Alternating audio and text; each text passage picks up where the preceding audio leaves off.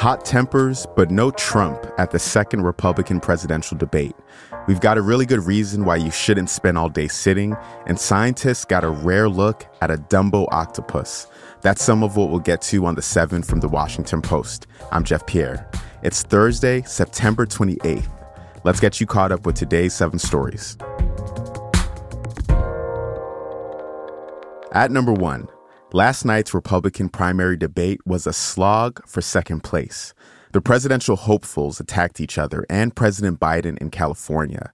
They also took aim at former President Donald Trump, the Republican frontrunner who skipped the debate. One of them was former New Jersey Governor Chris Christie. And I want to look at that camera right now and tell you, Donald, I know you're watching. You can't help yourself. I know you're watching, okay? And you're not here tonight. Not because of polls and not because of your indictments. You're not here tonight because you're afraid of being on the stage and defending your record. You're ducking these things. And let me tell you what's going to happen. You keep doing that, no one up here is going to call you Donald Trump anymore. We're going to call you Donald Duck. The candidates disagreed on Ukraine, blamed Biden for the UAW strike, and said it would be both parties' fault if there's a government shutdown.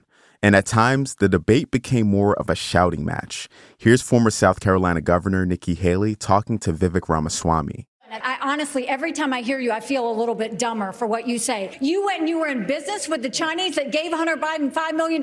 We can't trust you. We can't trust you. The candidates wanted to present themselves as the best alternative to Trump, who's currently ahead in the polls by an average of 40 points.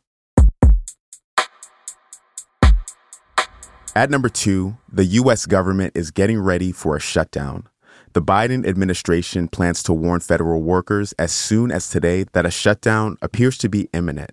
The shutdown will begin Sunday at 12:01 a.m. unless Congress manages to find a deal to extend the deadline, but that's not looking likely. If the government shuts down, millions of employees and military personnel may stop receiving paychecks. Museums and passport offices could close, and federal housing, food, and health aid may be disrupted. But some House Republicans are focused on something else happening in Congress today. They're holding a hearing as part of an inquiry into whether to impeach Biden, but they haven't provided any evidence that the president has committed a crime. North Korea expelled a U.S. soldier who ran across its border. That is our third story this morning. You might remember this story from July. Private Second Class Travis King had been punished for misconduct while serving in South Korea. He was due to be sent home to the U.S. when he fled into North Korea. The country said yesterday that it had decided to expel King after determining that he entered illegally. U.S. officials said he's now in American custody. It brings an end to a high-stakes detention that the Biden administration had feared could drag on for months or even years.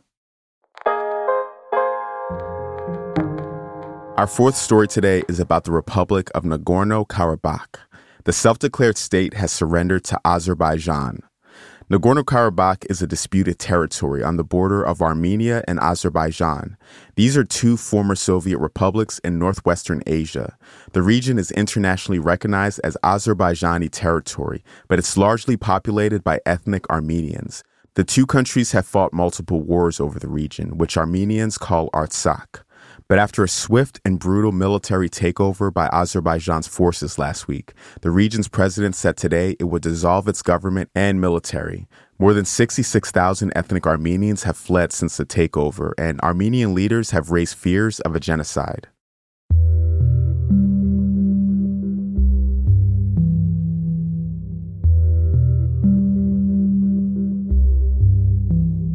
Number 5. Sitting all day increases the risk of dementia. A new study of nearly 50,000 people 60 years old or over had some stark findings. People who sat for at least 12 hours a day had a 63% greater chance of developing dementia than those who sat fewer than 10 hours. Exercising, taking short breaks, and walking around were not enough to counteract the ill effects of extended sitting. The only thing the study said could lower your risk was a simple and maybe obvious remedy: to sit less.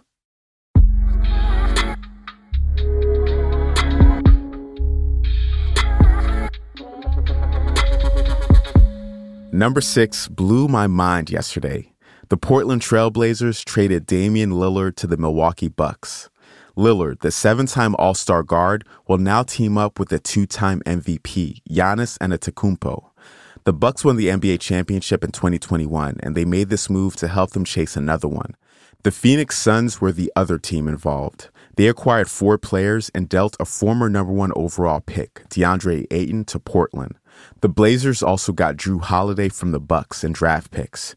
If you want to know how Dame feels about the trade, he dropped a new song called Farewell.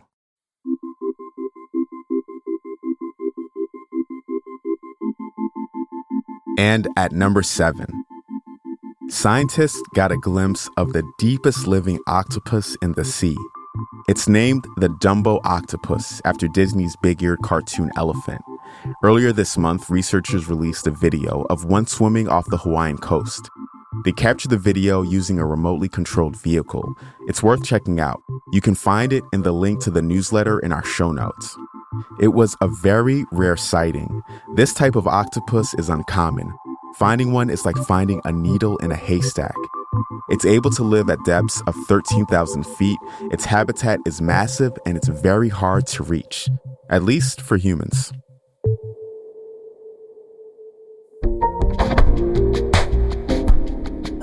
All right, you're all caught up. If you're digging the show, tell us what you think. You can even send us an email at the7pod@washpost.com. That's the number 7pod@washpost.com. Or if you're feeling fancy, you can even send us a voice memo. I'm Jeff Pierre, and I will meet you back here tomorrow.